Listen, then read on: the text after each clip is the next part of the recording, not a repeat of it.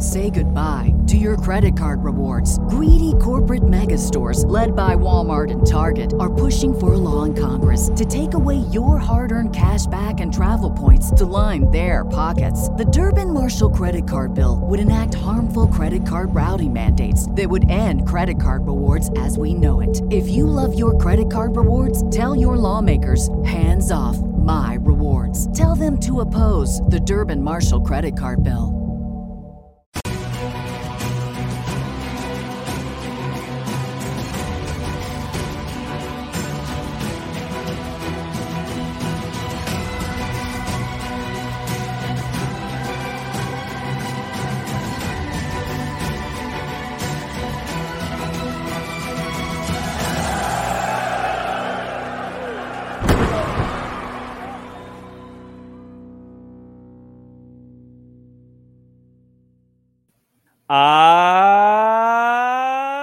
Yes, ladies and gentlemen, it's Wednesday, and you know what that means. It's time for the Wrestling Inc. AEW Dynamite After Show, and have we got a show for you? We've got Chris Jericho selling his soul. We've got MJF fulfilling a promise and a new world champion. But before we get into all of that, allow me to introduce the crew. I'm Jack Farmer, but I'm being joined by none other than the legendary referee, Jimmy Corderas, as well as the Spar with LaBar champion, Justin LaBar. Justin, how you feeling today? Feeling good. Our Triple J week continues. Triple J dominance. We're taking over. Jimmy, how are you feeling? I feel like it's been just a few days since we chatted. Yeah, doesn't it? Guess who's back?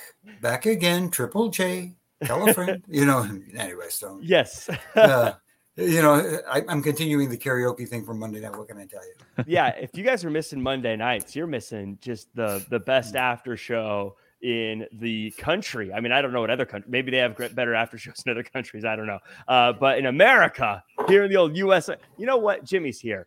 In the North America, actually the Northern Hemisphere, we don't do very good with geography here in the States. I was like, what's that big chunk of land called? Canada. We're driving north. We're coming up on a little town called Kenyatta. Yeah. We're off to a good start. Thank you to everyone in the chat, by the way. Dylan Matthews already with the super chat of the night, maybe Triple J week greater than Shark Week. I got to agree. I got to agree here. Thank you, Dylan.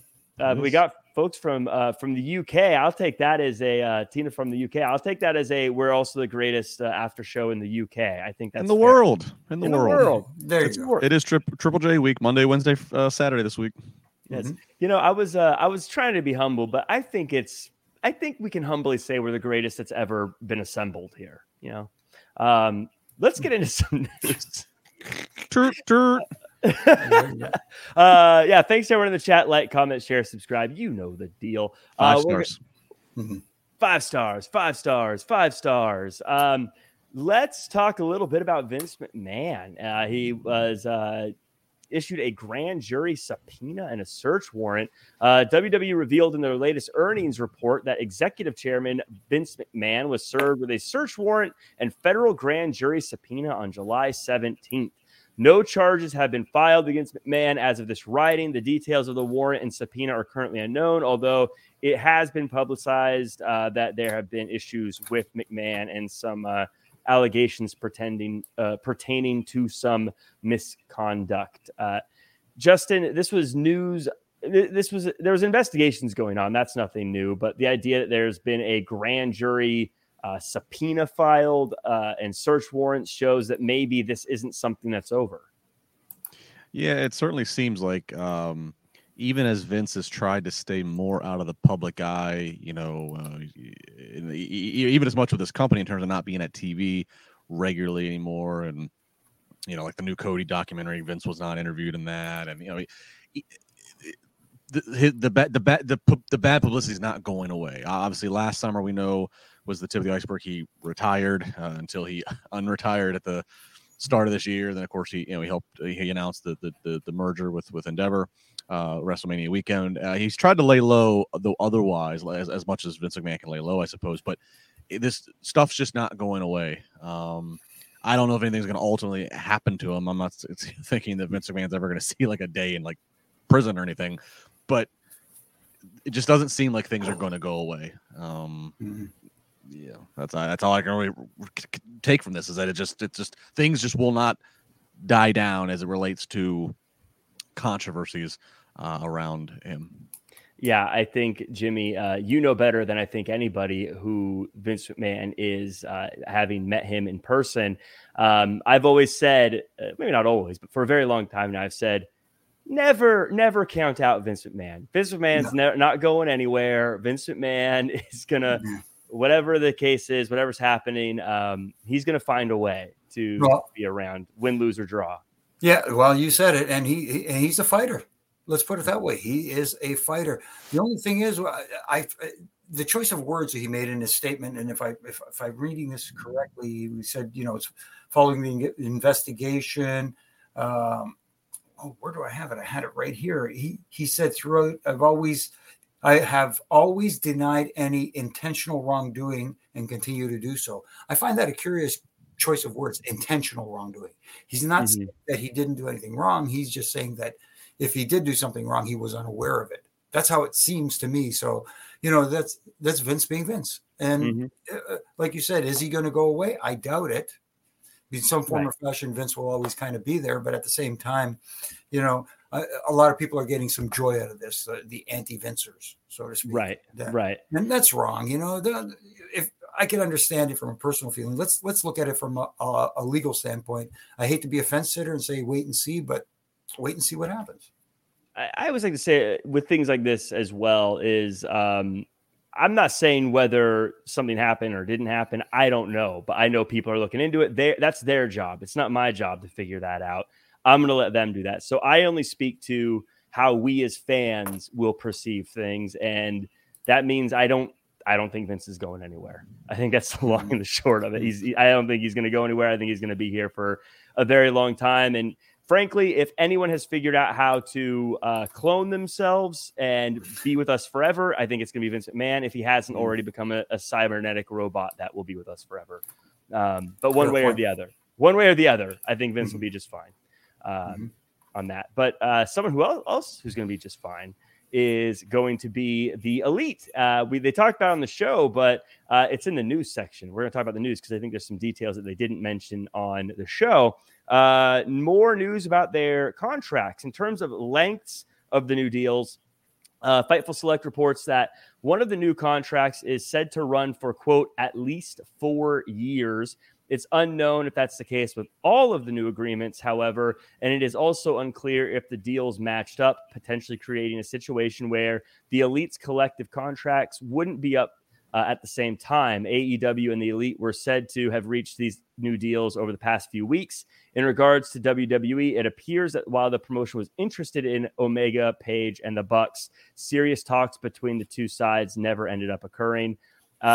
Jimmy, I think this has got to be very good news for the Elite. I always say that I feel like in many ways, obviously they're the heart of AEW. And I think whether you like them or not, them leaving AEW would be just a cultural shot against them.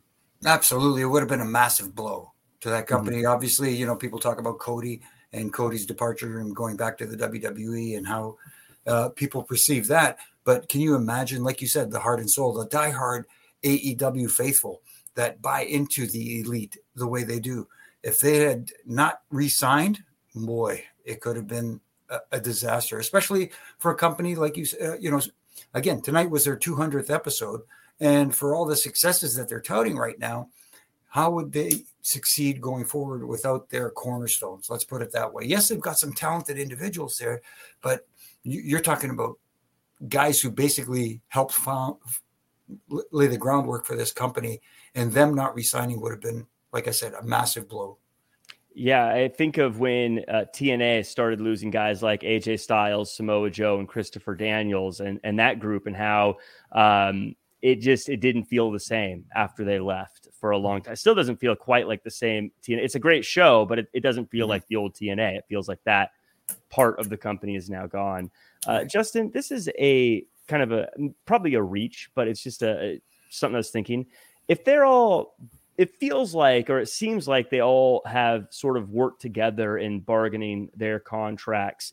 Is it possible that it's not obviously a union, but like, is there something to potentially wrestlers sticking together in groups like this and using their combined forces to leverage deals? Well, it's a rare thing to happen. I mean, obviously, the Click and Hall and Nash, they kind of were the most prominent examples of it in the modern era. You're never going to have, that's never going to be a widespread thing in wrestling, just because by the nature of wrestling, one guy always wants to, even if it's friendly, the egos are always, so you're not going to ever get a union. You're not going to ever get anybody who's going to stick together and all walk in the same direction. But I do think in rare cases, and this is a rare case, when you have the Bucks and Kenny, top talent in the company, but also with office responsibilities and recognitions and their titles. So they have a rare situation where they need to kind of stick together in certain ways. So I think this is obviously good for AEW. Commentary said it tonight. They put the elite in all elite wrestling. I mean, losing them, would be a huge blow. I have to think too, and I would assume that they had leverage on their side, they being the elite, for several reasons. One, Cody's not there, and there's a lot of fanfare right now about Cody and his story being told in the documentary, and the documentary very much talks about him starting AEW with those guys, and so it's out there in the front lines right now. So they have that leverage of you don't want to lose us to WWE. They also have the leverage of whatever behind closed doors has been said to Tony Khan in regard to the CM Punk situation. I don't know if I want to stay around here. If Punk's still, who knows? But I have to assume they have a lot of pieces that would appear to be leverage for them. So it seems like they played their cards. Good for them. I'd have to imagine they're getting paid more. That's how they got retained, is that they upped their take. And so good for them. Good for them that they have life after taking bumps, that presumably as long as the company still is going and growing, that they have employment beyond needing to take bumps. And that's not something many wrestlers can say, that they have a retirement plan that involves wrestling but involves them not having to bump every night. So this is a huge win for them, that they presumably, if it is for 4 years, they were going to finish out their in-ring careers at AEW, and like I said, probably consider to have life afterwards there. So this is a huge win for them. Yeah, anytime the wrestlers get a win, I'm happy. I always say the companies, they got their money. They're fine. So I like it when the wrestlers get money. I do want to mention, Corey Pride had said they were never leaving. I just got to say, people said the same thing about Cody. So you never know when people may leave. The wrestling business, and never say never in pro wrestling. Mm-hmm. So I would definitely say, I think it's very possible that I always believe too, like if WWE wants someone, and this isn't a shot at AEW, this is just the nature. I feel like if WWE wants somebody, you're very hard pressed for them not to get them, because I think they just have the money and the exposure, and they just have the resources available to them. So the fact that Tony Khan was able to keep the elite, I think, is a huge win, especially if WWE may have wanted them. So speaking of WWE and AEW and the pecking order there, for those of you who saw the American Nightmare Becoming Cody Rhodes documentary, you may have seen Triple H on there, who called AEW a, quote, secondary promotion. And Tony Khan responded to that and said, quote, "We certainly won't be the secondary promotion at All In. We are number one in the UK on TV, and with a record gate.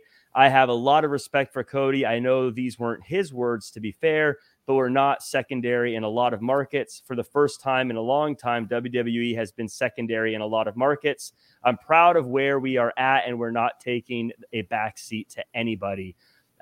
Justin, I believe this is the perfect response to that comment, but what do you think? Well, first off, I mean, Tony Khan, if he's going to answer, which he was asked the question about it, so I guess you got to answer. You're not going to roll over and say, "Oh yeah, we're the secondary company." I mean, so I get he's going to defend and be prideful of his company. In terms of we're not second in certain, I don't know what metric he's speaking of. Mm-hmm. Maybe there's some metrics that he's out there that he can technically top. Maybe they tend to run a little bit smaller buildings, where WWE tends to run the arenas where like the pro hockey and basketball would run. AEW tends to run the arena where like the college run. So you're just a tiny bit smaller. So maybe they're selling a better ratio of their buildings than I don't know. Be prideful of your company, of course. But I mean, but the reality is, and again, WWE's had a 70-year head start. You are secondary in terms of global recognition. It is definitely the most. It is the most thriving and place to make big money from top to bottom of the roster pro wrestling company that's not named WWE that's been around since WCW. All right, you can be guys and girls up and down the card are making more money than anywhere else. Again, not WWE, and that's all great. But I mean, obviously, yeah. And in the grand scheme of things, I mean, they just announced WrestleMania this past year in LA, $215 million was generated of revenue because of the economic impact that WrestleMania weekend had. I mean, so and again, 40-year head start with Mania. But yeah, it is. The funny thing is actually the context of what Triple H is talking about is something that I've said many a time, which that AEW does have to deal with right now in terms of trying to retain talent. And it was Triple H talking about, Cody grew up dreaming of being at WrestleMania, of being WWE World Champ. The talent right now, the boys and girls right now in the locker rooms, that would be the same thing for them. AEW's only been around for 4 years, so unless you're like 18 and just started watching wrestling when you're an adolescent, you grew up wanting to be at WrestleMania. You didn't grow up wanting to be at Double or Nothing because there was, so that is something that it is a reality. And that's what Triple H is talking about. They're the company that has that kind of history and lineage. AEW's world title has 4 years of history and lineage. So it is what it is. It makes for fun fodder for us to talk about. We win the most out of all of this. Yes. But it's funny because the context of what Triple H is saying is something that I constantly say that AEW is going to have to deal with for a little bit longer until they are more established. If they do a show in Wembley every year where they can sell 60,000 tickets, okay, now you might start having talent coming up as they grow up that want to go do the Wembley show. So it evens the playing field. But you are secondary no matter how you want, if nothing else, because history is not on your side.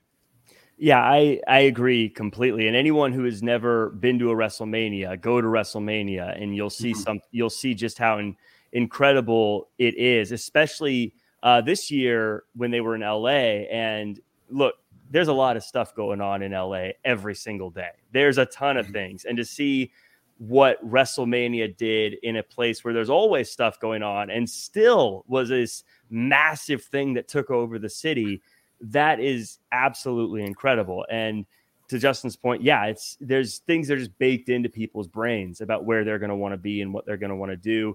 It doesn't matter how big the XFL gets, for instance. People want to be in the NFL growing up. Even if the XFL got just as big as the NFL, there's going to be 20 years of people who said, I want to be in the Super Bowl. That said, I don't think that I'm not implying that AEW is the bigger of the two, or it's the number one company, Jimmy. But what I like is the way Tony Khan responded. It felt like he never said that they were the biggest company. He never said that anything negative necessarily about WWE, but he just said, look, these are our strengths. We got this big show coming up. We're doing well here and here. I thought it was a very well politically done answer, if that makes sense. I get what you're saying, but at the same time, he was choosing his words very carefully. And one thing, yes, I get it. Triple H took that little jab at him by saying, a secondary company is, but at the same time, and I hate to put it this way, in a sense, he's not wrong.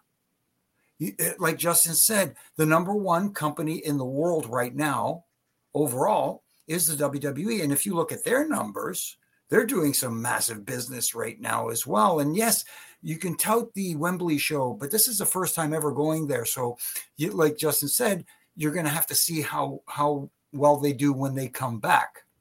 As we see from an attendance standpoint, most of the places that AEW goes to, the numbers are stagnant. They're not growing their attendance numbers, other than, like you said, the Wembley show and maybe some certain television markets.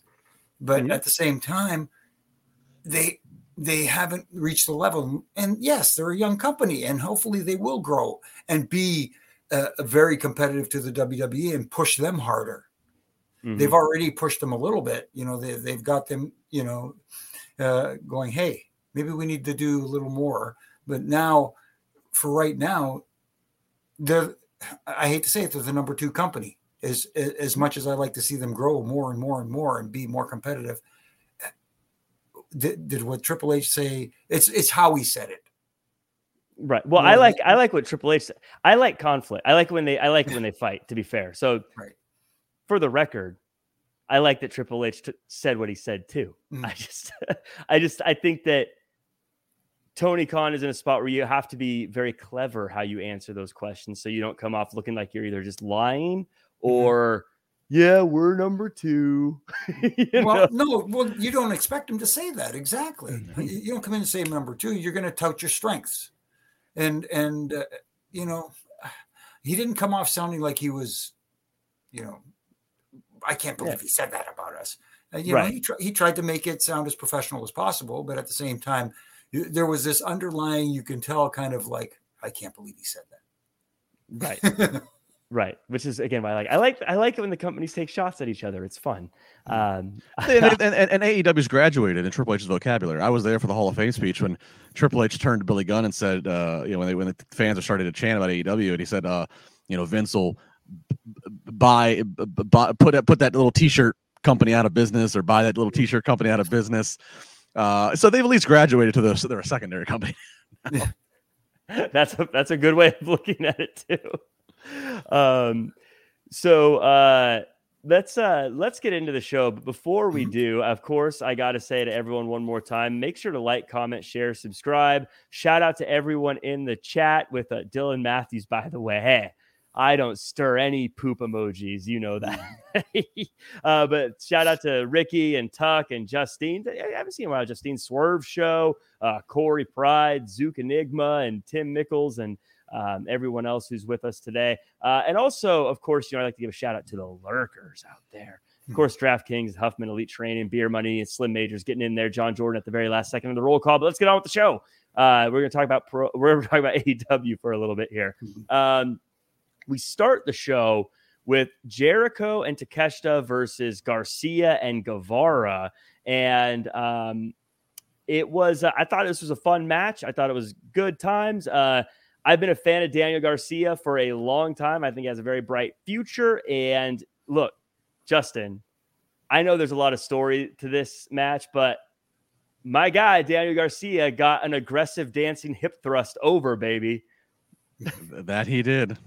It was a Jack Farmer wedding special. Yeah, I like the story. I like this. I like the story that's going on here with Jericho and the Jericho Appreciation Society. I appreciate it. I like these are the kind of stories and conflict and week to week cliffhangers of what's going to happen next. I think that this is what does keep people coming back.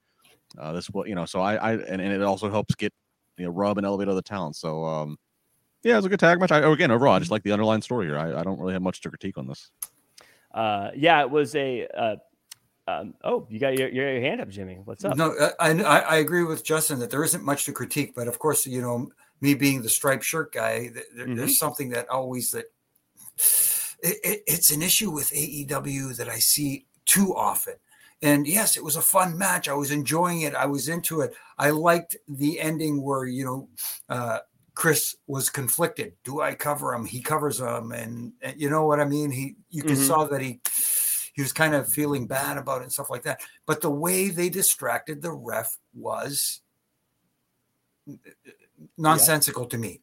Here we had Jericho. It was Garcia, right? Had Jericho in basically in his finisher. I think he calls it the Dragon Slayer. It's like a sharpshooter / lion tamer kind of right. Exactly. Yeah. So he had him in the hold, and then here comes Takeshita trying to make the save, and he was dragged out by Garcia, and they were fighting on the outside. So the two illegal guys are fighting on the outside. So why is the referee distracted by them when the legal guys are in the ring? Right. The distraction made me go, why is his back turned? And I get it. He's told to do it so they can do the bat shot by Callis. But at the same time, it's like, make the heat goes to the referee, goes to the wrong guy. That's the thing. Right. No, I agree. Especially when you say it like that. Yeah. If the two non-legal people are doing something, who cares what they're doing? They can go do whatever they want. They're not even in the match.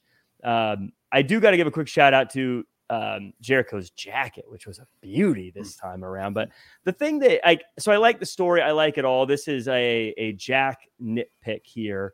But Jericho has been a bad guy for 200 Dynamites now. Well, maybe 197 of them. So suddenly him feeling conflicted about this feels very insincere to me. Like, I wish they would have given him a little bit more time to make us think that he's had a change of heart and is a different guy, as opposed to I've cheated and taken advantage and used the numbers game to get my way in every situation for 197 Dynamites. But now, oh, what have I done? I've used, the bat that I'm famous for bringing to the ring. Again, it's a nitpick. I get what they're doing. I get where we're going. It's fine, but would have liked it if they teased it a little bit longer.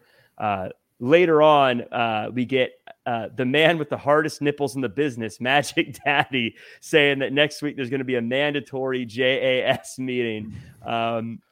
Justin, I thought JAS was over because of this match, but it looks like we're doing something else. Well, yeah, I mean that's kind of, but I haven't. I'm interested. I'm kind of curious now. Like, what is it? Oh, and like you said, is Jericho really conflicted? Is he playing? So is he playing some mind games? So yeah, we'll see. If and again, fitting 200 Dynamite to start with Jericho, who's been a bedrock of Dynamite since the beginning. Agreed. Yeah, it'll definitely be a fun. The JAS and Jericho, whenever he does these kind of segments, I think a lot of people have done these kind of things, whether it be the Miz TV or a KO show or whatever. JAS, like business meeting named get-togethers in the ring, always seem Jericho's like the king of that kind of thing, and so they're always entertaining. They always deliver. So I do think next week it's going to be a very, at least, entertaining part of the show. So I'm excited for that. We did get we got a video package from Tony Khan. First, Tony Khan thanks us for the 200 Dynamite milestone. Thanks us for what's going on in sales for All In. And then we get a video package. And I know there's not a lot to necessarily take away from a video package, except, Jimmy, for me, it's our job. We come on here and week in and week out, we sort of pick apart these shows and things like that. And sometimes I think we kind of take for granted all these great moments we get to see. And I think what AEW is very good at with these videos is it kind of reminds me, like, man, there have been a lot of really great times on AEW Dynamite. They did it when they ended the pandemic era too. They had another really fantastic video kind of looking back over the empty arena era. But I just want to get your thoughts of, like, man, you look back, there have been some really incredible moments here in AEW over the past 200 episodes. There have been. The only critique I have of this whole thing is, yes, they started off the show hot with that tag match. Maybe Tony Khan should have started off the show in the ring to introduce this video package, because it was the 200th Dynamite and it's supposed to be a huge deal. You know what I mean? I think doing something like that, because Tony Khan doesn't appear in front of the audience very, very often at all. Yeah. So it makes it feel special, and let him make that presentation and thank the fans, thank the talent, thank the staff and everyone, and go to the video package. And then it feels like a big deal. Not that it didn't feel like a big deal, but it would have felt like the big deal it should have felt like. Yeah, Jimmy, I agree. It would have been more gravitas if he kicks it off. It wouldn't have been special because he doesn't regularly appear out in front of it. But I think there's a reason for that. I don't think he's comfortable out there on a microphone. I think he prefers the pre-tape. Give him a few takes. Give him a prompter. I think that's where his comfort is. And so I get that, but at the same time, it is the 200th episode and it's supposed to feel like a big deal, and your boss isn't even out there in front of the crowd.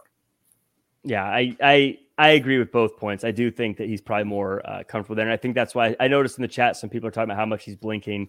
I think that's one of the reasons he's not blinking is anyone who's read a teleprompter and hasn't done it many times, you'll notice when you look back, your eyes are a little bit like, and the next thing that happens is because you're trying not to lose your space. So I know not everyone has teleprompters around, but try it sometime and watch yourself. You'll notice that you don't blink and your eyes are kind of weird because you're reading. But anyways, a lot of fun stuff there. Like I said, not really a whole lot to pull apart there. I did want to say in the chat, I think it was Corey Pride mentioned there's not enough MJF. I got a feeling, and we'll talk about that segment a little bit. It's because everything MJF did was bad. They're trying to make us forget about all this stuff MJF has done. Hard for you to like a guy when they're like, and here's that time he whipped Cody Rhodes with a weightlifting belt. We do get Jerry a Jack Perry promo here, and he calls out Jerry Lynn, and Jerry Lynn comes out, says he's not cleared to wrestle, but he knows a guy who is. And Justin, I don't know about you. I feel like you and I might be in the same boat here, but I popped so hard to hear RVD walking out to Walk again. I had heard rumblings online that he might be there, but when I heard the music, I was like, oh yeah. I got to say this. I do like this about Tony Khan is he has no problem dropping money on music rights. And, so many of the ECW guys and, are attached to the mainstream alt rock or heavy metal music that they illegally used in the 90s that Paul Heyman got away with.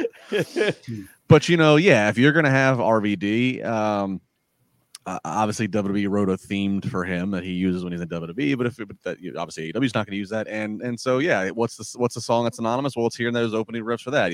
Just like if Dreamer was to show up, you have to use Alice in Chains' "Man in the Box." It's just what's synonymous with them. If you had Sandman, you have to use Metallica.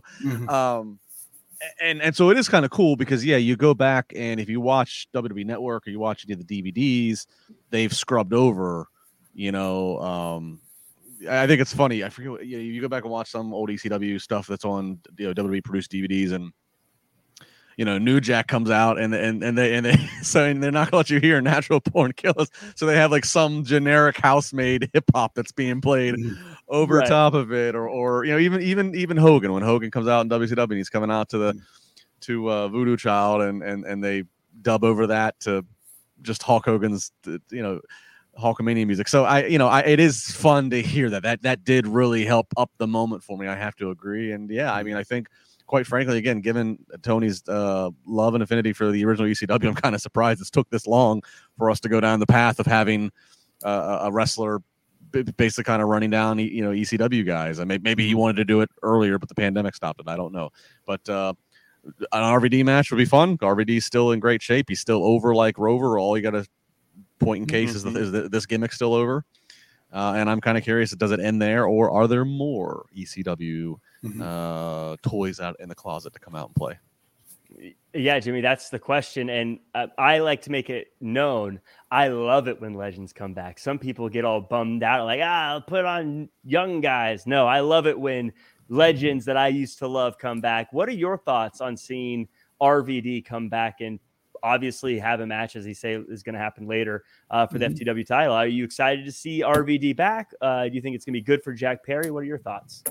For this story, I'm glad to see him back because it makes sense to have an ECW original, so to speak, come back and fight, let's say, for the honor of ECW, since Jack Perry's been running it down. And you got to give props to Jack Perry because he seems to have found a groove in this role as a heel and the anti-ECW guy.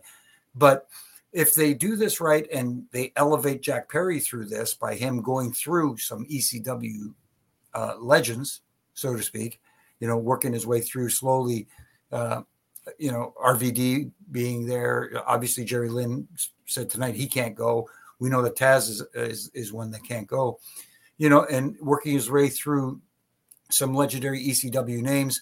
But then Hook comes back to just kind of like, gain his revenge for the ECW originals. I think there's a story being told there. I think this is just the beginning.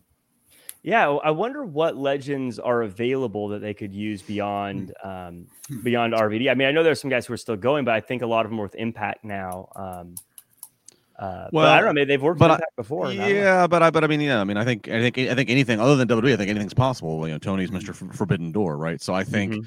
And I'm basically just throwing names out there who I know still actively wrestle. Bully, Tommy, Dreamer. I saw Sandman within the last year. He was backstage when I worked a thing with Rhino, so that's Sandman and Rhino. I mean, Sandman's not gonna do a match, but he could come do his he could drink a beer, come through the crowd, and kendo stick somebody. He did it to me. He can do it to them. Lucky you, I think. A couple kendo shots and a cold beer poured down my crotch. So Sandman, Rhino, Bully, Tommy. There's also some guys like I wonder if now my favorite was Lance Storm back in the day, but I don't think Lance wrestles anymore. I don't think he does anymore. But I wonder if he's in shape enough to give it one more go. I don't know. I don't know what his health situation's like. Just incredible. Yeah. But even Sandman, I have zero idea what his health situation's like. But I feel like with what he does, you could have a 3-minute he comes like hardcore match. He comes in with the kendo stick, hits Jack Perry a few times before Jack Perry does something cheap and rolls him up or something. You know what I mean? Like, because he's not the kind of guy where you need to have a high, fast-paced, tope suicida match. You could do just a bunch of little stuff. I say little, but I'm talking about getting hit with a kendo stick. So that's very, it's bigger than I make it sound. Just little stuff, just hitting each other with weapons, They randomly just had Sabu a few months ago, so that would be kind of weird if he came back. I mean, I don't know, you could. I mean, depending on what they're doing, but yeah, I think that'd be fun to see. I'd love to see that. Yeah,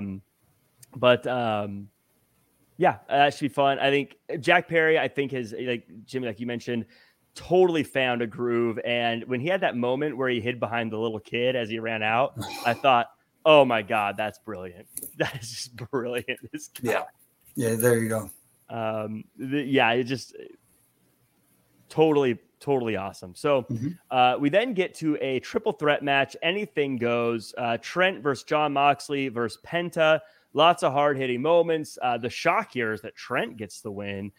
Post-match, Mox is choking out Trent, and the BCC shows up. They get intercepted by the Best Friends, and they challenge the BCC to a parking lot brawl on Rampage. I guess, Jimmy, I got 2 questions for you. Okay. 1, aren't all triple threat matches anything goes, basically? And 2, have you ever worked a match where there were thumbtacks or after a match with thumbtacks? Yes. And you have to be very, very careful, especially if you're a referee counting anywhere around thumbtacks. It's my good. I to this day, I still can't fathom how these guys take those bumps and those thumbtacks. I mean, it's incredible. And the thing about this match, though, is it just felt like violence for the sake of violence to me. Why were these 3 facing each other? What was the reason for it other than, hey, let's have an ODQ match on our 200th episode of... They were, because the story was they were 3 originals that were all there for the very beginning. Right. So that warranted an ODQ anything goes match? I don't know. I just... The reasoning for the step, that's all. No, I get it. This kind of blood and violence would be like, we're at the end of a passionate blood feud. That I get. I mean, I understood putting the 3 together, 3 originals, but I agree. I mean, Trent was bleeding in his skull with some of the lacerations he had and everything. I mean, it took 200 episodes. This is the biggest win Trent's had in his AEW career. Right. Oh yeah, I mean, by far, he earned it. He earned it. But you said you had a second question as well. No, those 2. I guess one is that aren't all triple threat matches technically anything goes. Well, they're technically, you can't get disqualified. There's no count out on the ropes and stuff like that. And I mean, if you can't get disqualified, doesn't that mean anything goes? Pretty much. I guess just one way of phrasing it is encouraging things happening versus the other one saying, we're not going to stop you. So yeah, it was that was kind of a surprise for me that Trent got the win. I don't like the thumbtack stuff, but I know some people do. So, and I know that that's a segment of the AEW fan base. So I don't get too caught up in whether or not they do it, but I'll be honest, it's not my thing. That said, Justin, my question for you is I'm not expecting one match to change a year's worth of expectations, but putting BCC versus Best Friends parking lot brawl match on Rampage, is that a step towards making Rampage relevant again? No, I don't. I just think that they maybe needed something for Rampage, something just to stand out, something just let's have a different segment, let's have a different fight that's not in the ring. Collision seems like they have kind of a booking plan with Collision. Collision seems pretty they have a plan for that. So it's just kind of like almost like Rampage, like, all right, where else can we stick this thing at? Yeah, I don't think. I mean, I think Rampage clearly is it's now the number 3 show for them. And again, they tape it right after they do Dynamite, so it's kind of like, you got to keep in mind that you have the same audience that's gonna be watching that. So yeah, I don't think much of it. Yeah. Beer Money says Jack needs Anna Jay with him. I think she's taken. Later on we get MJF coming out, and he tells us a story of kids bullying him and how protecting himself made him into a scumbag, but now he's our scumbag. And MJF asks Adam Cole to come out and says Adam Cole says how proud he is of Max and the man he's becoming. Max teases that he's not going to give Adam Cole the title shot he promised him, but he actually does, says it's going to be for the main event at All In. He signs it, and they hug. Backstage, the Kingdom sees Roderick Strong upset and twists the knife a little bit. Justin, I'm going to let you go ahead and just take it. Well, I like MJF's backstory that he's given here. I like the little touch. I like the fact that Adam Cole came out, but he came out with no music. So I think if they would have played the music, everybody would have gotten so wrapped up in doing the music at the entrance, and that we would have probably got detached from the emotion that MJF had been building up. So I thought a lot of things in this segment were pretty well executed and thought of.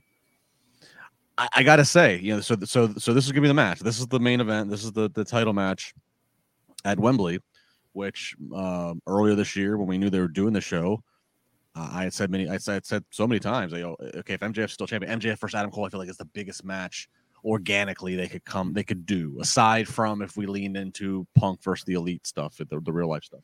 It was okay, MJF versus Adam Cole was, MJF's your biggest heel, Adam Cole just organically feels like your most over babyface. So I was right in that prediction. I did not see it getting there this way. I assume, I'd be curious what you two think. I assume Max is going to string him along another week or two, and then he's going to kick him in the balls and oh, you dumbass, you believed all, you actually thought you were my friend. I assume, so you have some heat going into this. I assume that you want the heat going into this before the day of. You don't want to have them go in the day of and everybody think, oh, they're still friends, and then Max get devious during the, like, you know what I mean? I feel like, but then again, the damn show's already sold out, so maybe they figure. But I mean, I don't know. You still have to sell pay-per-views. So I don't know. I'm interested. I'm watching. This is one of the segments I look forward to the most each week, is what these two guys do, because they got me along now on the story. It's not what I would have thought it would have been, but that's okay. Go ahead and be unpredictable. So I'm watching closely with this. I'm really interested. And after Jimmy gives his thoughts, I have a MJF question I want to ask both of you in the audience. Yeah, and Jimmy, first of all, there's some people in the chat saying that they think because we didn't see the contract that's going to be a non-title match or something. I don't think that's the case, because they said it was going to main event the show, and there's no way they're going to have a non-title match main event the show. But Jimmy, I get everything that Justin's saying. There needs to be some heat between them, but I also kind of think, one, this is just hot the way things are going. And I look at the Bloodline storyline, and so much of the way they're selling pay-per-views now in PLEs and WWE right now is you got to wait for that big show to see whether or not people break up or whether or not they stick around. Do you think these two stay friends until All In, or do you think we see a backstabbing happen before that? I think you can see it happen. I think both ways would work, but one of the ways that it can work where you wait until the actual night of the show, and even the introductions, and MJF grabs the mic. Oh, by the way, Adam, I forgot to tell you should have read the contract, because, basically he handed him the contract. He signed it without reading it. Look at the stipulation in the contract, or just making stuff up or whatever, like whatever the case, one hand is tied behind your back or something like that, just something that puts Adam Cole at a disadvantage, or whatever the case may be. But I find it interesting that they're going in that direction. But you could also, reveal that the Dynamite before. Right. At the same time, but will it have the same effect? That's just how the crowd will react. But like Justin said, the show's already pretty much sold out. So you can wait till the night of to spring it on them, so to speak. Yeah, I think they are so far knocking this out of the park in every way AEW can as far as this rivalry goes, Justin. But I want to hear your question for the committee here. So, given again Cody Rhodes stuff back in the front, like I said, with the documentary, they got Tony Khan's got the elite sign now long term, just sticking around. Is there any possible way that Tony Khan has not re-signed MJF yet? MJF was very vocal that he's a free agent come 2024. But I'm sitting here watching all this. I'm sitting here thinking about all this, and okay, we signed the elite and whatever. Like, there's no way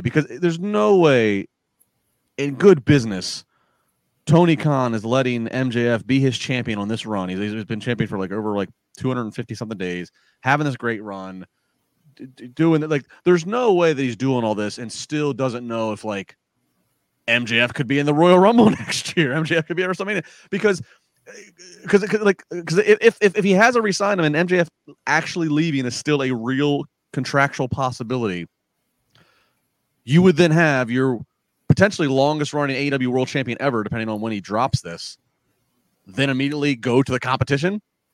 Oh, and you're not secondary. So I'm just having to think they must have anytime MJF says Benny Ward, he's signed, right? Tony's not giving him this live mic this many times. Tony's not letting him do all this without knowing I've already got ink to paper. He's already locked in for the next however many years. Do you agree, disagree? Chat, please. I'd love to hear what people think. I think he's signed. I think they re-signed him, or at least extended him, or something along those lines. I think if Tony is smart, he's extending him and offering him gobs of money, because I have a feeling WWE will back up the Brinks truck for MJF once that time comes, if it still hasn't happened yet. And I agree with you, Justin. I think it'd be silly to keep the title on him until the end if that's his plan. But I also, just to play devil's advocate, I could imagine Tony Khan back in the day watching CM Punk in WWE walk away with the title and how cool that looked and how that went. And I could imagine that's you'd be such a wrestling mark that you'd overlook good business practice. This guy, he's going to resign. He will. He's telling me he's going to. Unless MJF loses at Wembley and then all of a sudden disappears and isn't on TV. Now, then I would start to say, okay, he used MJF to help sell Wembley and help get Adam Cole even more over. And then if he disappears, then maybe there's a contract situation that is still playing out backstage. But I don't know. Jimmy, I'd have to think. That Cody documentary even makes it out as Cody's working without a contract, and Brandy even says, that you didn't renew the contract, and this is a competitive business. And then they cut to Bruce Pritchard, who's talking about mutual friends, and Cody calls him, and it's look, Bruce Pritchard worked with MJF and MLW. MJF has dropped Bruce Pritchard's name on AEW before in promos. They have each other's phone numbers, right? You know what I mean? It's I don't know. Yeah, I know some people are talking about how MJF would be used in the WWE and watered down and stuff. Everything I've seen from MJF tells me that he'll be just fine. Even if they change how he has to act, he understands how to be entertaining. Sorry, Jimmy. No. And like you said, and he's great in his promos, and maybe like you said, if it were in WWE, he may have to change some of the verbiage, like some of the stuff he said in tonight's promo may not fly too well in the WWE world, but again, MJF can work around those issues. He's that good. And you talk about, he re-signed, Tony Khan, I hope he's a smart enough businessman to know, because I don't know the man, a smart enough businessman to know that, by trying to re-sign him, allowing him to do what he wants to do as a way to get him to re-sign may not be a good business practice, if you know what I mean. Well, and if Tony's smart, and I'm being very elementary here on my understanding. Say goodbye to your credit card rewards. Greedy corporate mega stores, led by Walmart and Target, are pushing for a law in Congress to take away your hard-earned cash back and travel points to line their pockets. The Durbin-Marshall credit card bill would enact harmful credit card routing mandates that would end credit card rewards as we know it. If you love your credit card rewards, tell your lawmakers, hands off my rewards. Tell them to oppose the Durbin-Marshall credit card bill.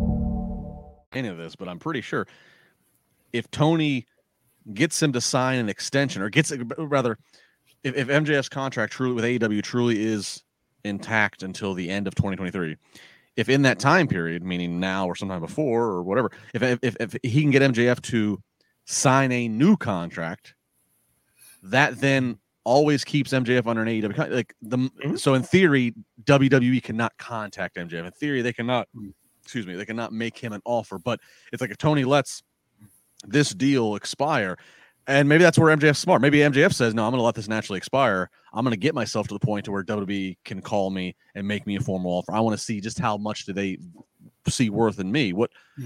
So if Tony, hopefully Tony was able to, for his sake, to get MJF to sign a new deal, so that way he's never in a position to technically be allowed to hear an offer from WWE. Now, it's wrestling. Who's to say somebody doesn't pass a note when the teacher's not looking and say, but legally speaking, that would be the best play, is to get him to sign a new contract while you already have him under contract.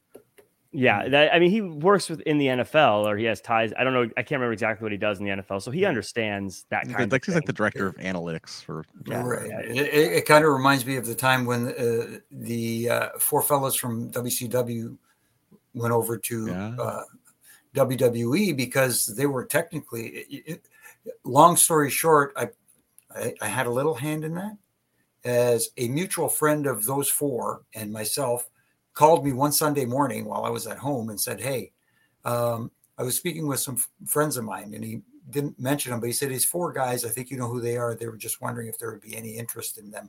So I gave him the mutual friend, Michael Hayes' number, and he called him. He told him, let's get in contact. So there was kind of like a backhanded way of getting into signing, Eddie, Chris, Dean, and Perry. Mm-hmm. Yeah. So I have a feeling, I know they can't tamper with contracts, but I don't think it's that hard for someone to say, hey, Cody, we sure would love to pay Max X amount of money. And then it'd be a terrible if you told one of Max's friends that we were thinking that, and then however they have to get around it. But Max, but look, it goes back to what I said earlier. Max grew up watching WWE. Max has a WWE microphone or whatever at his bar mitzvah that he's shown when he was that's what you're competing with. Is you're competing with, come put on the pinstripes, come to New York, come be a Yankee. Yep. Yep. Come join the legends, come join the legends of Murderers Row that's been here. Come join the lineage that is Hulk Hogan and Stone Cold and The Rock and John Cena and Roman Reigns. You can be a part of that list. That's what you're fighting with. That's where you have to add the extra zeros if you're Tony Khan to retain. And on top of that, you can get plugged into so many different entertainment avenues now, especially with Endeavor. And then, they're one of the CEOs is a Hollywood agent. Exactly. Nick Khan, could you imagine? MJF would be, MJF could relieve the Miz of some of the media duties. MJF could go on the Today Show and he'd kill it. 100%. MJF could have a reality show following. So I think it's possible that they can sign him, but I agree with you. They better I would do it sooner rather than later, and I would offer him a boatload of money. Yep. Speaking of a boatload of money, a couple guys that just got some. The Elite have a match with Jarrett Lethal and Satnam Singh. It was kind of a silly one. Best spot in the match, I thought, was no one wanting to tag in when Satnam was in the match. Lots of outside shenanigans here, but it was fun. And at the end, they let everyone know that they are going to be staying with AEW. But Jimmy, they also say, heck, maybe even Collision. Yeah, I know they planted a seed there, and you know what? Everybody's talking about this. Did they sign? Is there an issue here? in the contract, was it stated something with them and CM Punk and all the whole thing that's going on? If they were smart and did business the right way, they would work around their dispute, because there is money to be made here. And I talked earlier in this thing about them growing their audience. This is a way they could do it, because you have a guy, and this is not a knock on the Kenny Omegas and the Hangman Pages and the Bucks or anything like that, but you got a name like CM Punk who's recognized worldwide, not just to the wrestling community. And if you can get that out there, people might get invested and go, wait, what's going on here? So there is money to be made there if these guys would do business. I agree with everything Jimmy said, and I'll just extend it to this. They have the Wembley show on August 27th, and then like a week later, whatever they're doing, All Out again in Chicago, and then 2-3 weeks after that, they're doing their Arthur Ashe stadium show in Queens, right? Well, obviously Chicago for obvious reasons, but if you needed something with quick turnaround to sell out not sell out, but to draw serious money at either one of those shows with a very quick turnaround, all it would take is one collision a week or two prior to either of those two shows, All Out or the Arthur Ashe. All it would take is one collision, or one Dynamite, one collision, or maybe on Dynamite the Elite says, I've been getting kind of bored on Saturday. I need some weekend plans. Maybe let's go to Collision this weekend. Let's see. Let's check that out. And you heard tonight, even when they said Collision, everybody went, ooh. Everybody knew what they meant. The AEW audience, they're all plugged into this stuff, right? I mean, they were all chanting RVD. They all read the internet. Yeah, I got my pen out, my pencil out. So if they just said, I'm kind of bored, let's see what's going on Saturdays.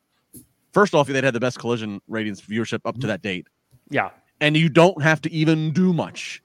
It would just simply be music can just hit, stare downs can happen. You could even save the promo for one of the stadium shows where they actually start shit talking, and then that could then extend to the payoff of a match at the Arthur Ashe. Like, you could get a few things out of it if you need it in two big shows, all just by putting them in the same building together and letting people think, ooh, what's real, what's not, what's a shoot, what's a work, are they friends, are they not? So if they need something and they don't have a lot of time to build stories, go with the story that's been going on for the last year on the internet and behind the scenes. I love that. And, speaking of easy, you could even just have them, as you say, they say they're bored on Saturdays. Don't even hit the music. You like the callbacks to old stuff, have them come through the crowd like Scott Hall did and do something, I don't know. But come on. That'd be so, like, you can imagine the excitement of one of their musics, or Kenny Omega says, I'm going to have a match on Collision, and he's having his match against, it could be a nobody, just so he gets to win. And then after the match, you hear CM Punk's music hit. The place would explode. Just know that they're going to have a face-to-face. That's the money. That's the money match right there. Just saying. We got what's really one of my favorite parts of the night. I can't wait to hear what you guys have to say, but Mogul Embassy.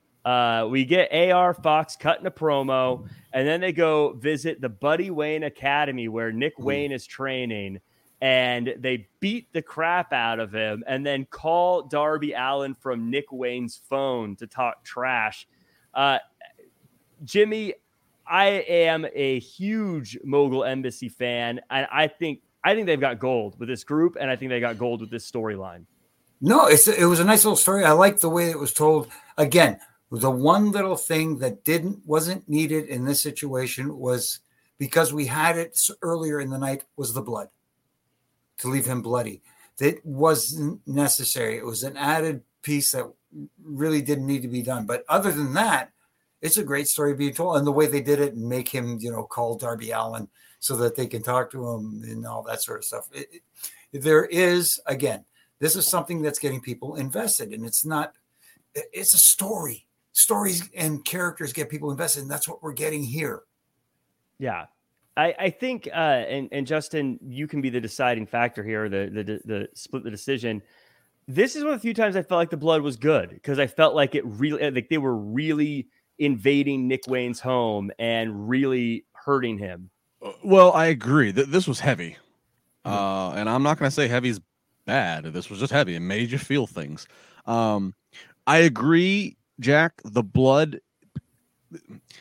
I agree with you. I agree. The blood is the blood was because this felt so like Dateline-ish. Like they just broke into this dude's house, property, and they do the and then the call. But I also agree with Jimmy that I became a little desensitized in my 2 hours tonight to blood because I saw the ridiculous amount of blood that it did in the match. That, as Jimmy was even asking, why did it have to be that for this? We're celebrating the originals of Dynamite. Why did it have to have why did it have to be a crazy ass? So I do agree that had I not seen any blood anywhere else on the show, that would have amplified it even more in this segment. Yeah, and quite frankly, does Moxley, Trent, and Penta need blood? No, they're all three of them are pretty well, especially at least Penta and Moxley are pretty well established to the AEW audience. Nick could use the elevation here, so let him have the blood. And this might be another example again of AEW. They got a lot going on. Again, this is where quality control, communication. Hey, this is where Tony needs to know and step in and say, look, we're really banking on, Jimmy, what's the saying? Red equals green. We're really banking on this blood is going to help move this story along and really move us to a good payoff eventually for Nick. So no other blood tonight. Let's really make. But again, Tony might not see it that way. Or again, Tony being an ECW guy, he wants as much blood as I don't know. But I agree with what both of you said to an extent. But overall, this was heavy, and this made you go. This made the shoulders rise up a little bit. Right. Yeah, I watching this, I think this is going to be very good for everyone involved. I've talked about how much I'm a big fan of Swerve for a while. I think that Swerve, him fitting in with the Mogul Embassy is going great. I thought AR Fox's promo was great. I've always thought he was entertaining in the ring wrestler, but this made me go, oh, this guy's someone to fear. And I love that when they showed up, they said, "Hey, nerds." I don't know why that popped me a little bit, but they're emerging, and that's what's happening here. They're connecting with the audience as heels. Let's put it that way. And for those people who are out there going, "Come on, Jimmy got hit over the head with the thing. Of course he's going to bleed." Yes, I understand that, but like Justin said, it's almost desensitized after you see guys going through tables, thumbtacks. All the weapons and garbage cans that went on earlier. So, yeah, that's all. I have a feeling Mogul Embassy will start to be very similar to a Judgment Day in the sense that they were kind of like this group that was there, but I think as they get going, they're going to start really becoming a force in AEW. At least I hope so, because I'm a big fan of them. We got Aussie Open versus Commander and Vikingo for the Ring of Honor titles. And this was... Jimmy, this was just a high-flying, fun matchup. It reminded me very much of the cruiserweight matches in the old Thunder day or Nitro days, where maybe probably not a lot of stakes. Don't think a lot of people thought Aussie Open was going to lose, but high-flying, big moves, fun to watch, and good before we go to the main event. That's all it was. It was it's terrible that it felt like a placeholder on a show that was titled as a big deal, like the 200th episode. That's the only thing. And of course, you got the big guys like Aussie Open that can do a lot of stuff and hang with the Lucha guys. So it was a fun, entertaining match. It just, I still feel bad saying this, but did it belong on AEW Dynamite? The 200. Yes, we know it's owned by the same owner. ROH is owned by the same, but it was AEW night, and you have talent that you could have used. Mm-hmm. I still think owning the ROH brand is a waste of money. I don't know. But aside from it being an ROH branded match, the damn Commander spot where he jumps off the top, then jumps on one of the opponents, and then transitions into the Canadian Destroyer. I mean, the crowd went nuts, and I mean, again, I've never seen that before. So props to that. Yeah, very exciting guys to watch. I will say, if you see them live, they're both wildly entertaining live for sure. But it is fun. Not a lot to take away from it. I'd put Aussie Open on Dynamite a lot more. Ring of Honor stuff aside, just as a team, I think they're great. I want to talk about this real quick. I know we're going a little long here, but we never talk about Collision, obviously, because it's on Saturday and it's, we're all busy that day, but we got a little video about what's coming up on Collision, and they're talking about CM Punk having the quote real world's title. Speculation says that will probably bleed into Dynamite at some point in the title they have over there. But Justin, how do you feel if you've been following Collision, or how do you feel about the idea of them saying the real world's title is on Collision? I'm conflicted because I see pros and cons. The pros are, Punk did have the title when he then disappeared, injury and backstage craziness, right? So on that respect, that makes sense. But then the flip side of that is, like Thunder Rosa was champion. She got injured, and they don't call her the real women's, so there's a little bit of inconsistency there. I also wonder, is it because, since Punk never got beat, is this a clever way for him to create his Rogue World title? And now we can kind of what you have in WWE, which is you can have 2 world titles. You can have one for one show, one for another one. So is it a marketing thing of we're not going to have MJF doing 2 separate storylines on. So I also don't know. And again, I'm being honest here. Is Punk a heel or face? Saying I'm the real world champ and spray painting a title, traditionally in wrestling, that's a heel thing. But yet I see other things that he's doing that he's baby facing. So I don't. So, or is he? Do they just accept that Punk is just a shade of gray because that is truly who he is? He is a shade of gray with the wrestling business. I'm kind of I'm torn. There's pros and cons. I don't know if there's a way to say the grayest of grays, but he is the grayest of grays. Jimmy, what are your thoughts? I will say, in general, I don't like multiple world titles unless a company is completely separated. Like, I think it's fine to have the NXT title and the Universal title. Personally, not a fan of the extra world title because I feel like you can't say you're the best if there is 2 of them, unless it's like an actual like these 2 things never touch. But how do you think? I mean, this is obviously a storyline as well. What do you think about, or just the idea of them doing this 2 world title thing? I'm okay with it as long as the company itself, like, for example, whoever the authority figure is, do they have a general manager or anything, or just Tony Khan, does not recognize that championship that CM Punk has. And CM Punk can carry it all he wants with the X spray painted on it and a whole bit and say, I am the real world champion. You are not recognized as the world champion by this company, so that title you're holding is false, or whatever the case may be. In that regard, I could see it happening. And then eventually down the line, look, if you want to be recognized as a world champion, you have to earn a title shot against our real world champion. And then you can build towards that. And maybe, I finally got a shot at the world championship. And if he beats me, then I will relinquish this title. He can have my X. He can have my X. He can have my X. All my exes live in Texas. Yes. Now, again, going back to what I was booking earlier with MJF, if, again, MJF's future is still in question with the company, legit, then maybe there's a long play that Tony Khan's playing for it through the remainder of 2023 of we got to have CM Punk's world title with, this is assuming that MJF retains against Adam Cole at Wembley. Maybe there's something there and Punk squashes MJF or something if MJF is on the way out. So, I mean, I am keeping that in the back of my mind that maybe there's a long play here of how do we get the current world champion MJF who might be leaving. How do we do this as gracefully as possible for AEW? And maybe it's in this fashion potentially.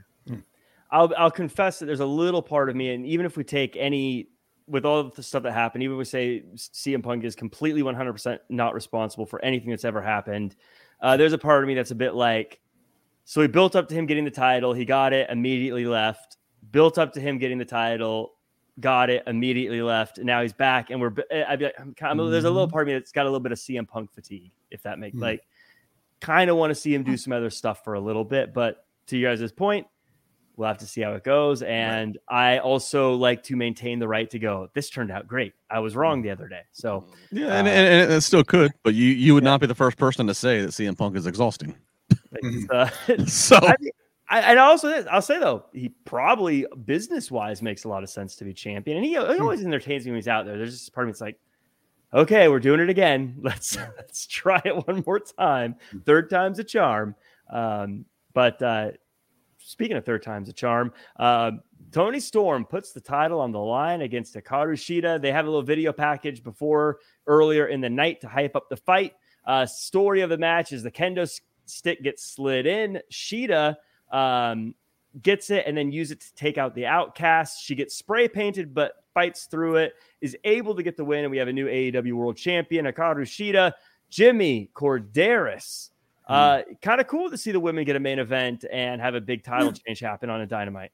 No, absolutely. It's very cool. And, again, happening on the 200th Dynamite, as a matter of fact.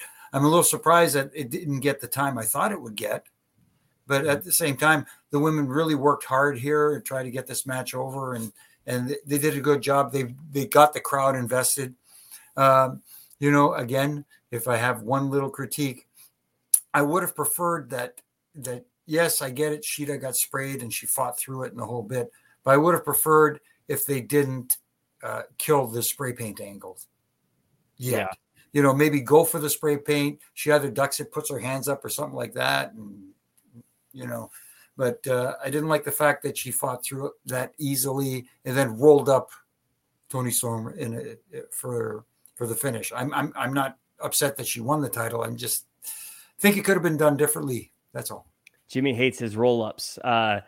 And Justin, I'd like your thoughts, but I'd also like you to respond to Corey Pride with the super chat who says, Toni Storm should have won. She's a star. Shida ain't. No disrespect to Shida, but I somewhat agree. I understand the commentary is selling this, that Shida, she never got to defend the title. She was a pandemic champion. Obviously, nobody booked and planned for the pandemic. So I get, in a way, good on Tony to kind of do right by his loyal soldiers. Okay, to a point, I get that. That is good.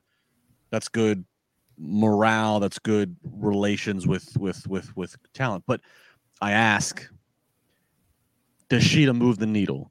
Does advertising saying we're coming to your town and our AEW Women's Champion Hikaru Shida is defending, does that move the needle?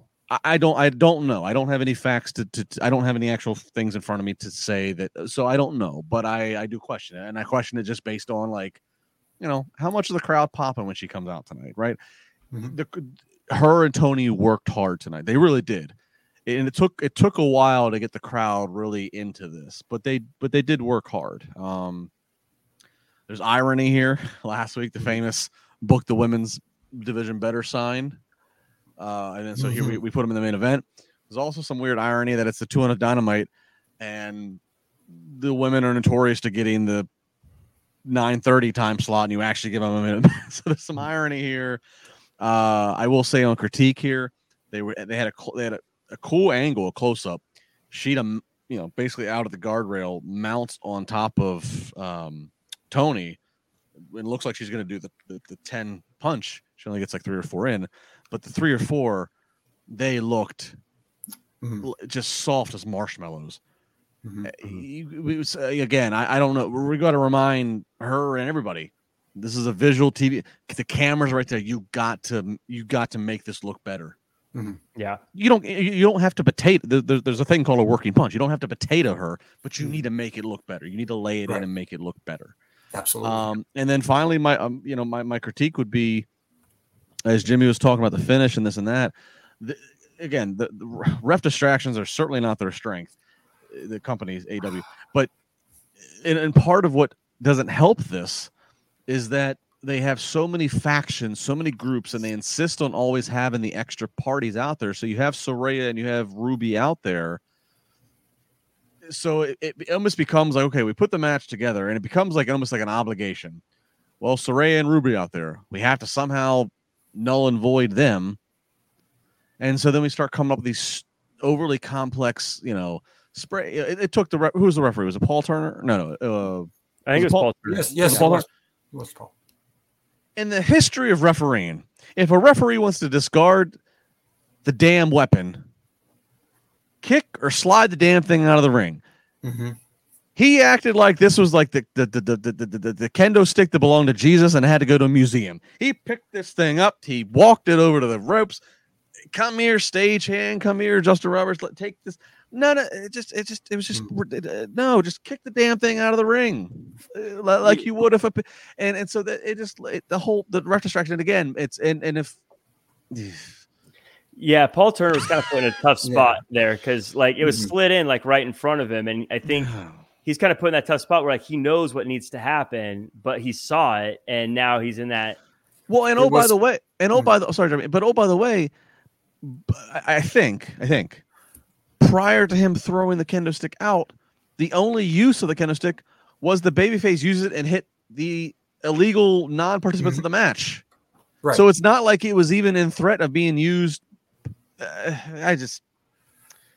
Whatever. Good. Congrats, Sheeta. Hard worker.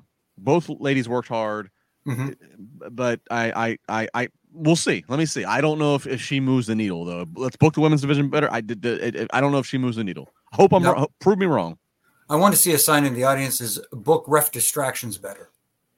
I felt bad for Paul Turner. He was in a like I said because what he should have I think the real thing he should have done is go, get this out of here and grab it and throw it out. But there was a moment where he's like kind of like, what are you doing, guys? You know, it's like right. But he had to because I think he was just in a tough spot. Like what he's without blowing the spot. Actually, Jimmy, I guess if you were still there, if you were at WWE or whatever, and that happened to you, and you inadvertently got put in that spot, would they say, dude, you got to get rid of the stick and they got to figure something out? Or would they say, you got to figure out a way to make it look like it's, you know what I mean? Like, what would they want you to do?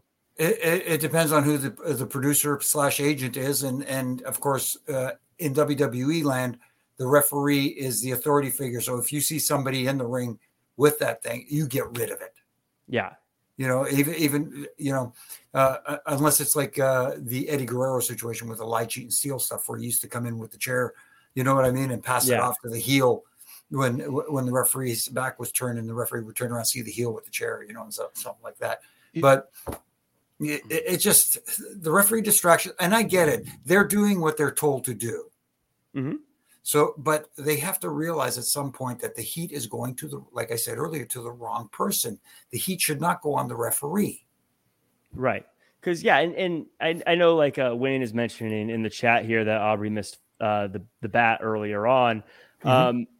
I think it's one thing was like, I can kind of tell, you can see it out of the corner of your eye, but this was literally, he was like, right. Like he was facing her as she slid it in and was looking down at it. And it's one thing to be like, obviously they probably could have caught that out of the corner of their eye, but this was like literally in a situation. I don't think it was his fault. I mean, that's just the way he was. It was just done right in front of him. What's he supposed to do? They would honestly be better. I'm serious. They would be better off. It would take the rate of burying the referees way down. Tony Khan would be better off. Just, again, ode to ECW. Just say that like, we don't really care about DQs or countouts. It's kind of like how ECW rules are. There was the match was not going to end in DQ. There was nothing more anti-hardcore than that, right? Mm-hmm. Just say that's the vibe we're going for. And if you start the show and just tell me that, you don't even have to work to do these ref distraction spots, because if the ref can't DQ, then just let outside interference. It's almost like that's just the situation. That's just what it is. At least the ref's not going to get buried. The ref's just going to be like, well, it's the effing Wild West. I'm only one sheriff, you know. Right. I don't know. And then I think about AEW. You know, they've had some cameos and one-offs by some of the greatest refs ever, like Mike Chioda. Why the hell is Chioda not there still? Did Chioda, did he push back and say, hey, here's A, B, and C, what you guys need to change? And did Tony not want to hear that? I don't know. I always wonder, like, why are guys like that? You know, Jimmy's a free agent. Jimmy's floating out here. Jimmy gives a good consulting advice every single week. Like, why? If you're not going to better traditional pro wrestling rules and refereeing, then just get rid of it. And again, have AEW rules, which is anything goes. Right. Yeah. I think, especially in this case, it was pretty. I'm usually pretty lenient on referees, but that one was a pretty tough pill to swallow there. I do think I will dissent here a little bit. I think Hikaru Shida was the right person to win, though. I get that Toni Storm is the star. She's probably a bigger star, probably going to move the needle more. But I also think, and I know you guys will say that you got to get fans outside of the current audience, but I think she's got a little bit of a Johnny Gargano and NXT vibe, where like she's one of ours, so to speak, in AEW, where I think it's something that the fans of AEW like to see her win and like to see her that. I do think that she should have been getting some wins on TV a little bit before she came back and got this win. I know people say she got a win on Rampage, but like it should be happening a bit more often. Can you send her out and do a promo? Can she talk you into the building? Right. Again, can she move? Can she sell you tickets? I mean, that's why I say I get what you're saying, but I think, and this is one of those things where, as a fan of AEW, if you see she's on a poster, I think it'll get you in the seats. And now, again, I agree that she's not going to go on the Today Show anytime soon. She's not going to be that kind of person, but I think sometimes you got to give something to the fans to make them happy. Like, this is one of our people. But I get that, but they've been catering to this hardcore audience with almost everything they do. They have to start trying to like expand their horizons and try to draw in some new viewers. And if you continue to cater to this one group of audience, you're not going to do that.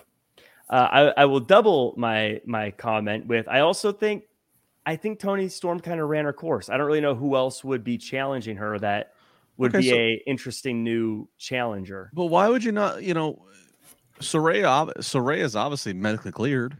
Mm-hmm. She doesn't need to work a match every week, but like, again, she's somebody who there was some buzz when she came over because she is who she is previously from WWE. And she's, as I said, she's had a Hollywood movie produced by The Rock made about her.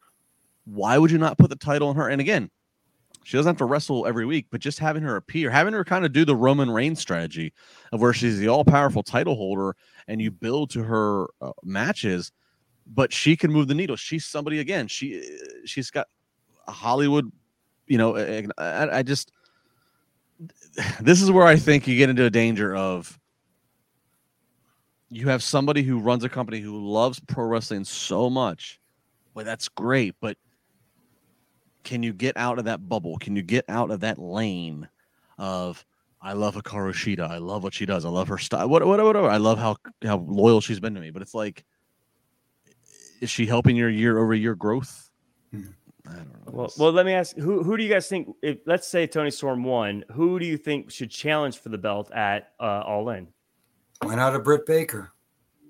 Have we seen that already, though? I mean, I feel like she I feel like Dolph Ziggler getting a shot again. No, but she connects with the audience. Yeah, Jack, name me a woman in AEW who gets a bigger reaction as she comes out. I mean, you're right. I've seen it before. Let's see it again. Not like Dolph. It's like Brock Lesnar challenging Roman Reigns. It's like, yeah, it's the biggest match, but it box office drew every time. Right. When Britt's music hits, people react. Mm-hmm. And they like the, and again, she's got a story. She's got a story, and she still works. She is a dentist, and everybody knows she's with Adam Cole. So and he's the top babyface. So it's kind of like, oh, look, it's the power babyface couple. And right. She's an original. She was there from the, like, I don't know. I don't know. At first, when AEW started, they didn't have a lot of women because so many of the best talented women in the wrestling business were gobbled up by WWE. Britt was one of the few that had not gotten signed by WWE who was out there. So it was smart for AEW to grab her. And then AEW then WWE made women through all the cuts that would happen through pandemic and whatever. So it was like, all right, AEW has the taking here to start and they acquired some of them, and it was a big deal. We acquired Ruby. Mm-hmm. We got the Rancid music. Tony loves to pay for the music, and I feel like we quickly ran through Ruby's star power. Then we had Tony, ran through that. Then Saraya's here, I don't know. I just feel like we just run through the new toys and we just discard the new toys over to the play box. Well, I liked it, but I get what you guys are saying. So that does it for this week's episode of AEW Dynamite. But before we go, of course, everyone in the chat, let me know what you guys thought of the show overall, or any comments you guys had. And while you guys do that, I'm going to go around the horn. And Jimmy, what were your final thoughts on this week's episode, and where can the world find you online? I thought for the most part it was a fun episode of thing. A little too much repetitiveness, especially with the ref distractions happening far too often tonight. But to me, the only thing is, it didn't feel like a special episode of Dynamite. Like Dynamite, the 200th episode of Dynamite felt like it should have been like, made me go, wow, that was awesome. And it just didn't feel that way. Was I entertained at that? Yeah, for the most part I was. But at the same time, it didn't feel as special as I thought it should have felt. As far as where you can reach me, obviously here on Wednesday nights, like we are here right now, and on Monday nights, Triple J as well, after Raw. And this Saturday after SummerSlam, it'll be Triple J back at it again. And on Wednesdays also drops the Reffing It Up podcast with myself and my brother in stripes, Brian Hepner, and the glue that holds it all together, RJ.